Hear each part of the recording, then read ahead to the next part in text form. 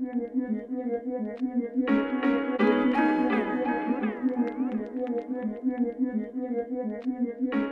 hi, and welcome to the History of Software podcast. This is our fourth episode.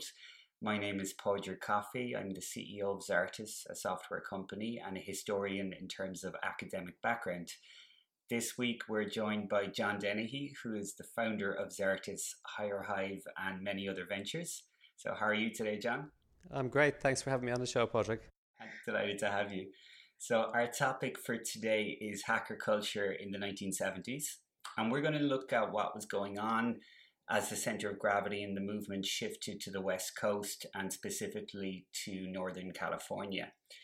That being said, important things kept happening in Boston, specifically at MIT. And there were some interesting things happening in New Jersey too, where our producer Nick is based, and even in France, which was a little bit of an unexpected twist for me in this research. Just to recap, we can ask ourselves again the question, what is hacker culture? So, John, as our guest today, it would probably be interesting to push that over to you as to what your understanding of hacker culture is. Well, I was reading about it yesterday, and I believe the word hacker comes from a person who used to make furniture with an axe. So I think we've come a long way from that early definition, but I think that the sentiment and the ethos stays the same. For me, a hacker as defined, I guess, in computer software terms, especially in terms of cybersecurity, was somebody who would basically generally break into systems, like a black hat hacker. But I guess it's kind of got broader now. We talk about hacking in terms of, hacking business models and, all sorts of hacking lifestyles. But when I think of it in terms of security context, I think of guys who were just having fun, really. And a lot of that started in the 70s. And their fun was by seeing what they could do with a system in terms of what it wasn't meant to do. In our previous episodes, we've been looking a lot at the work of a tech journalist called Steve Levy. And he has given the understanding of hacking as being anything related to programming or other media that's entered into in a spirit of playfulness and exploration.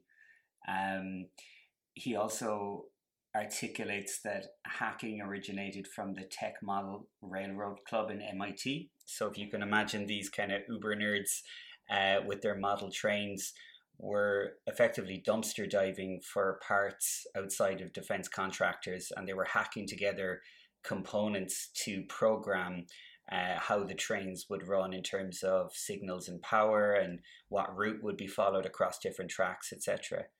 We also, in previous episodes, we spoke about how Project Mac at MIT led to the beginning of modern computer networking, and this was funded by ARPA. And John, there's a kind of an interesting tension in all of this, because you have this movement based on idealism and utopian principles paid for by the US Defense Department. So there's kind of an uneasy coexistence, I think, going on between these programmers, these engineers, and I suppose the authority or the government that was paying for everything. That's been the case ever since as well. Like, a lot of the best technology that we have in terms of consumer tech has its roots in military budgets.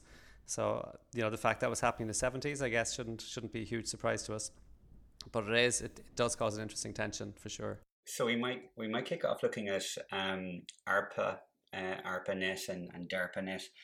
So effectively, in the late 1950s, the US was, to use a kind of a local term here in Cork, caught in the hop by the launch of the Sputnik space satellite by the USSR.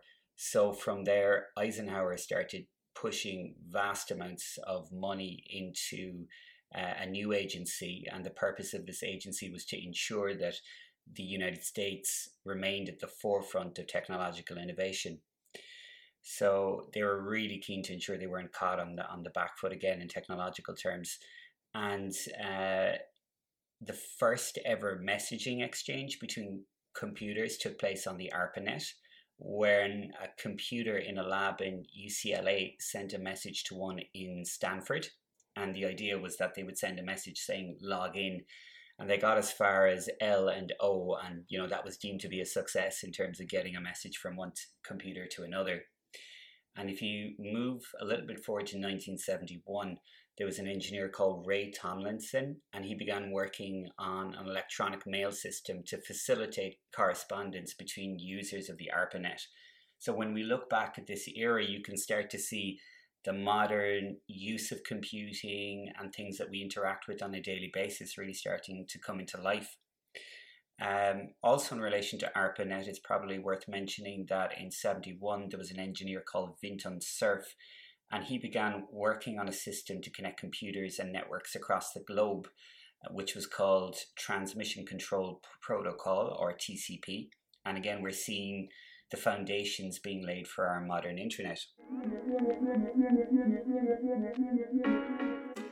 So we should take a look at something called Cyclades.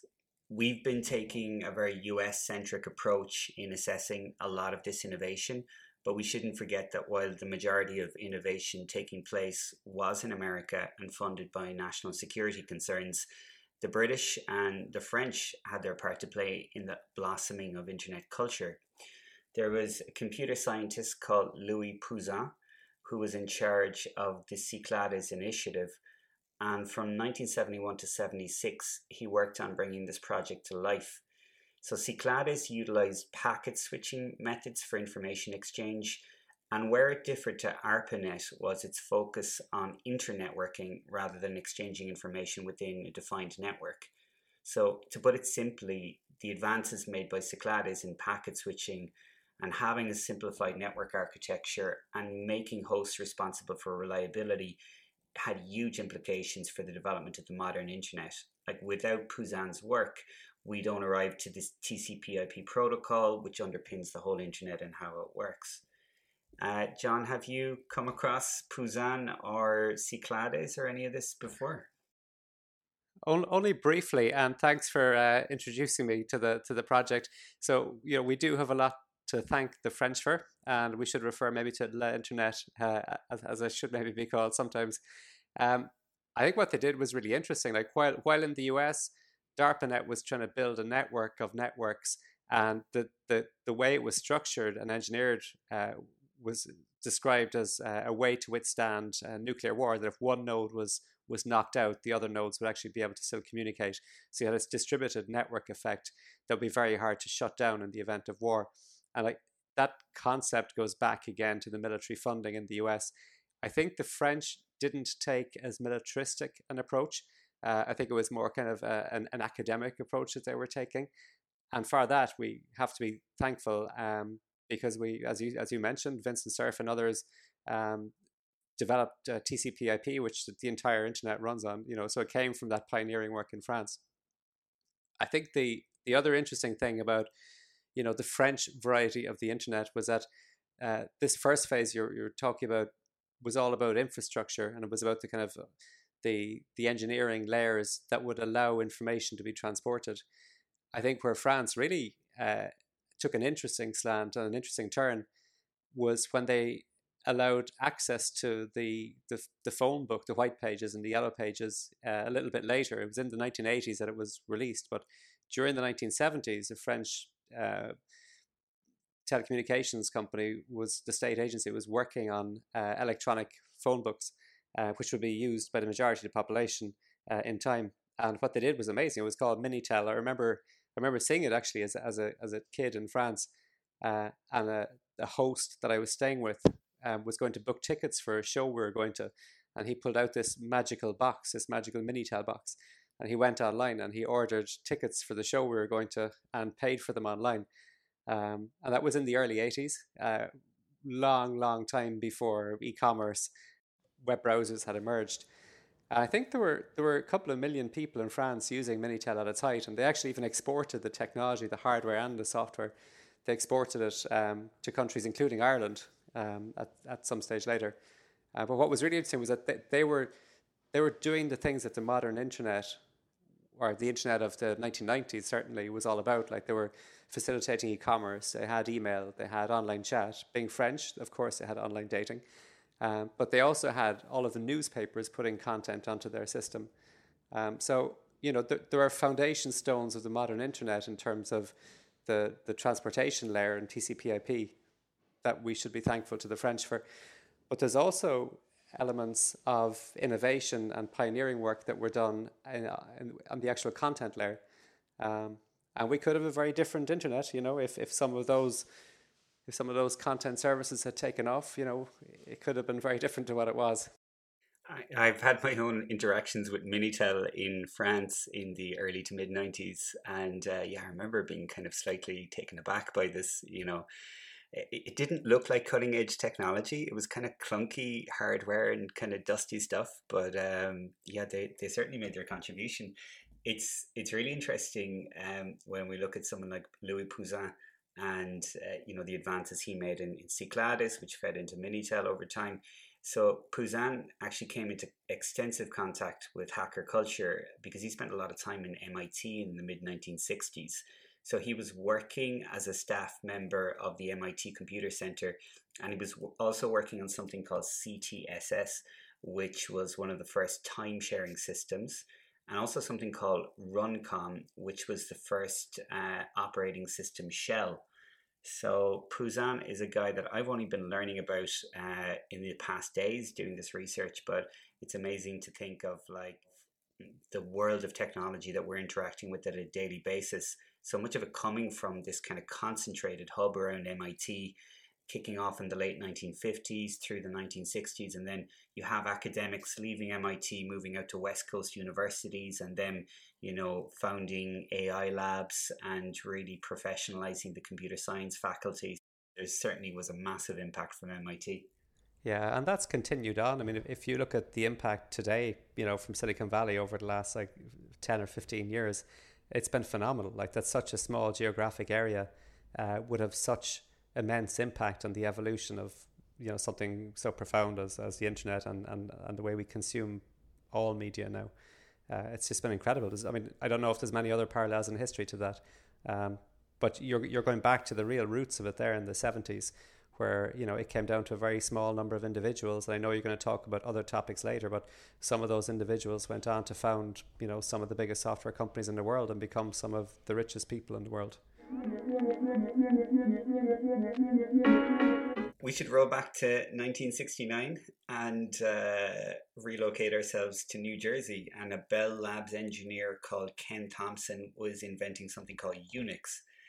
So, John, what's your kind of familiarity with Unix and what it was all about and the impact it's had on the world? My personal experience with Unix was just that in the mid 90s, it allowed you run X Windows, and you could run the first web browsers, the Mosaic browser.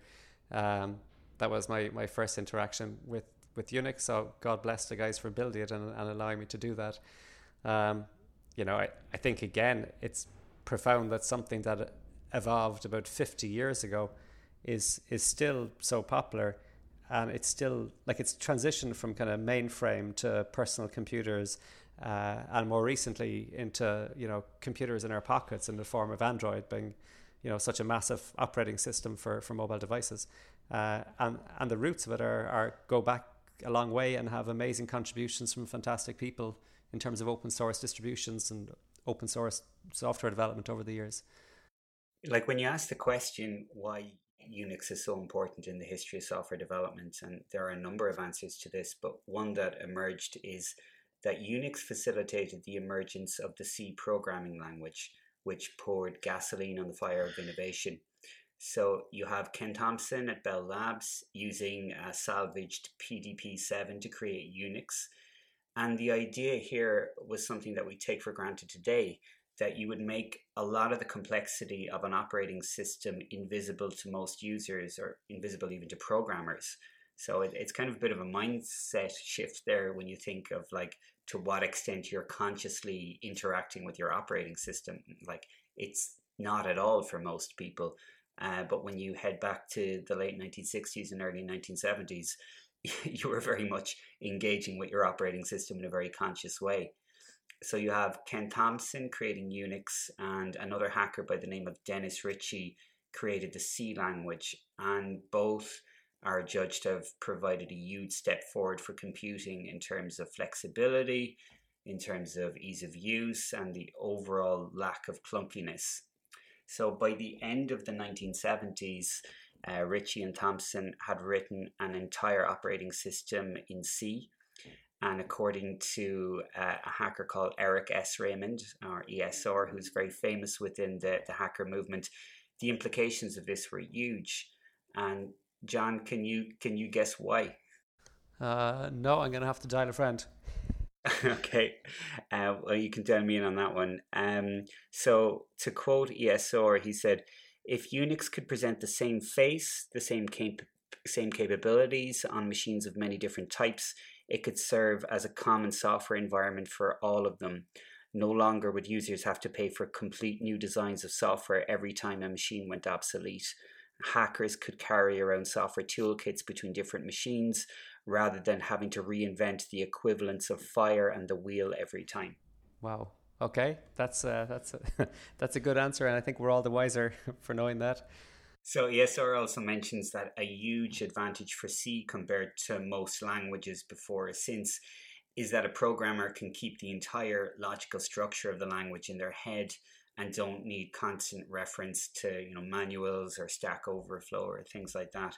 So it's quite interesting. And probably the last topic in relation to Unix that we should mention is Usenet, which was developed in the late 1970s by engineers called Tom Truscott and Jim Ellis. And Usenet is still in operation today. Well, Usenet, I think, had a major impact on modern internet culture, including the first instance of online spam.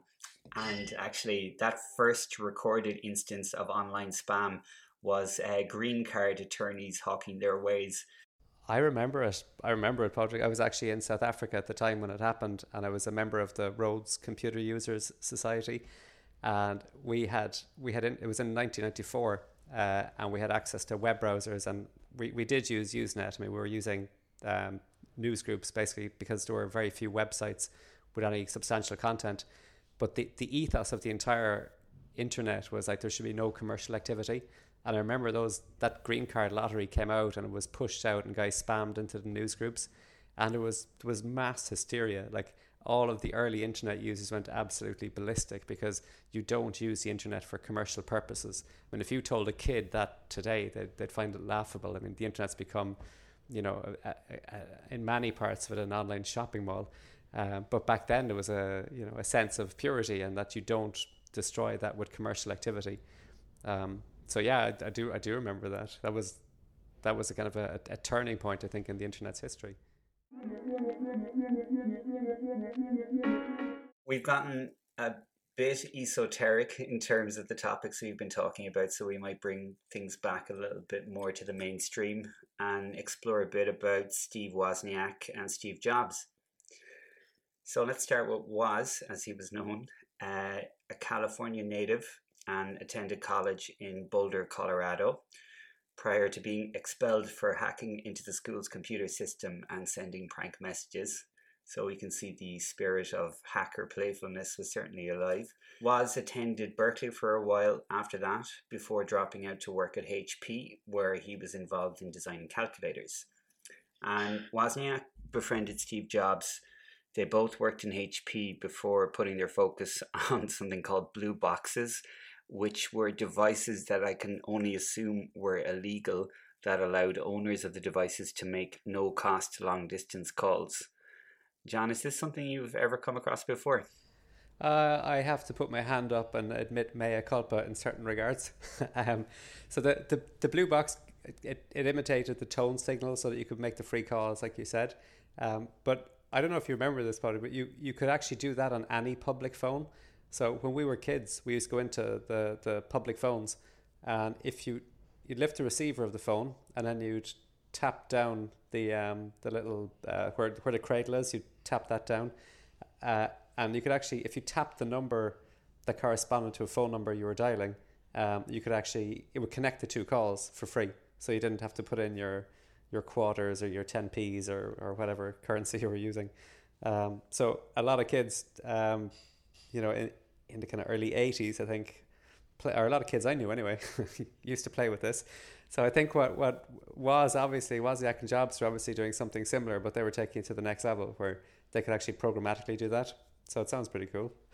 Yeah, they were selling these blue boxes for $150 a pop. Yeah, I'm struggling to figure out how this could possibly be legal, but anyway, this is the 1970s and this is hacker culture. Yeah, you just kind of take it though. Like when we were doing it, like legality never we would never have thought, is it legal or is it not legal? It wasn't even an issue. It was just, could it be done or couldn't it be done? You know. There was guys who used to actually whistle down the phones as well. I came across a guy, John Draper, Captain Crunch he was called. There was some cereal in America and they gave out a free whistle with the cereal box. So he used to use a whistle to imitate sounds down the telephone lines that would give him free calls. Another interesting character. So basically, the contraption they were giving out in the cereal boxes could be used to facilitate no cost long distance calls. Is that correct? There's a strong connection between audio in general and computers in the 70s and 80s. Like even computer games in the 80s were transmitted over radio, and you could actually record the game with like a tape recorder, and then you could play that sound back into your computer and you'd have a free game. I was babysitting my niece and nephew on Saturday night, and we decided to watch a movie. So I asked them what they wanted to watch, and they selected Jobs, the biopic on Steve Jobs, starring Ashton Kutcher, which is actually, I mean, it's worth a watch. It's not like the worst movie ever made, but just thought it was fascinating that like for a 12-year-old and a 14-year-old these days, the founder of Apple is seen as a cool character that you want to watch a movie about. Yeah, I mean, at the time he was pretty left of center, right? I mean, back in the 70s, like he was mixing his carrot and celery juices and not washing for weeks on end and practicing mysticism that he had learnt in the ashrams in India, and promoting amongst other things the use of LSD. So he's certainly a left of field character. Yeah, he certainly was. So in 75, Wozniak began working on the first Apple computer, and by the middle of that year, he had achieved a first, which was to have a character displayed on a TV screen that was generated by a mini computer. And by early 76, the first prototype was basically ready, and Wozniak effectively designed by himself everything in terms of the hardware, the circuit board, and the operating system. Steve Jobs is by now probably the most famous person in the history of software. So Jobs was born and raised in the Bay Area of San Francisco, and he appears to have been somewhat of a weird kid growing up. So he was finding it difficult to relate to children of his own age, and he was befriending like local engineers in the Mountain View area and machinists. And I came across a pretty interesting story, which was that at the age of 13, he got a summer job at Hewlett Packard after he cold called Bill Hewlett to ask him for some spare parts. So even at this early stage, you can see like a really ambitious, brave style, clearly a very kind of quirky kid. Yeah, and I guess the counterbalance there then was Wozniak, who was just technically superb. And there's always questions about the share structure in Apple and how Jobs kind of got more shares from Wozniak because he just had a smarter business sense. Like after Apple, I believe Wozniak went on to form a company to build a universal remote control. Like to go from what they were doing, like this groundbreaking, once in a century event of like bringing personal computers to the household. He goes on to like fix the problem of remote controls. He obviously had the tech chops, and Jobs had the tech chops plus the business savvy. So I guess it was a powerful combination when they were working together. I think so too, and I guess Jobs had that visionary quality. So it's been simply reduced by some writers on this topic to a dynamic whereby Woz is the technical genius and Jobs is the marketing guy essentially. According to Wozniak, Steve Jobs got a job at Atari because Jobs brought one of Wozniak's inventions with him to an interview and passed it off as his own. So you see these little stories of Steve Jobs' behavior that you would maybe characterized as being somewhat less than heroic in some moments, but then this is all counterbalanced by this like incredible visionary quality and capacity to understand how technology and how software and how computer or how consumer electronics could save the world is the wrong term, would change the world. Thanks again for listening this week. Our guest was John Dennehy, and our producer, as always, is Nick Brennan. Music comes from Rob Cooney, and so we hope you'll join us again next week when we delve even further into hacker culture of the late 1970s and into the 1980s. Thanks for having me on the show, Padraig, and it's fantastic that you're actually running this podcast. I think it's something that's missing, and there's a gap there. People are interested in the history of the internet and the history of technology in general. That's sometimes it's hard to find content related to this, and it's something that's affected all of our lives. So well done for doing it, and good luck with it. Well, thank you very much. I mean, it's super interesting. As soon as you start kind of peeling back, it's like the whole onion effect. You start, peeling back some layers, and you can really disappear down the rabbit hole and get very deep into things. But yeah, it's been very interesting so far over the past couple of months, and we'll continue to push on in the weeks ahead. So we hope you'll join us again for a future episode. Great, thank you. I certainly will. Take care.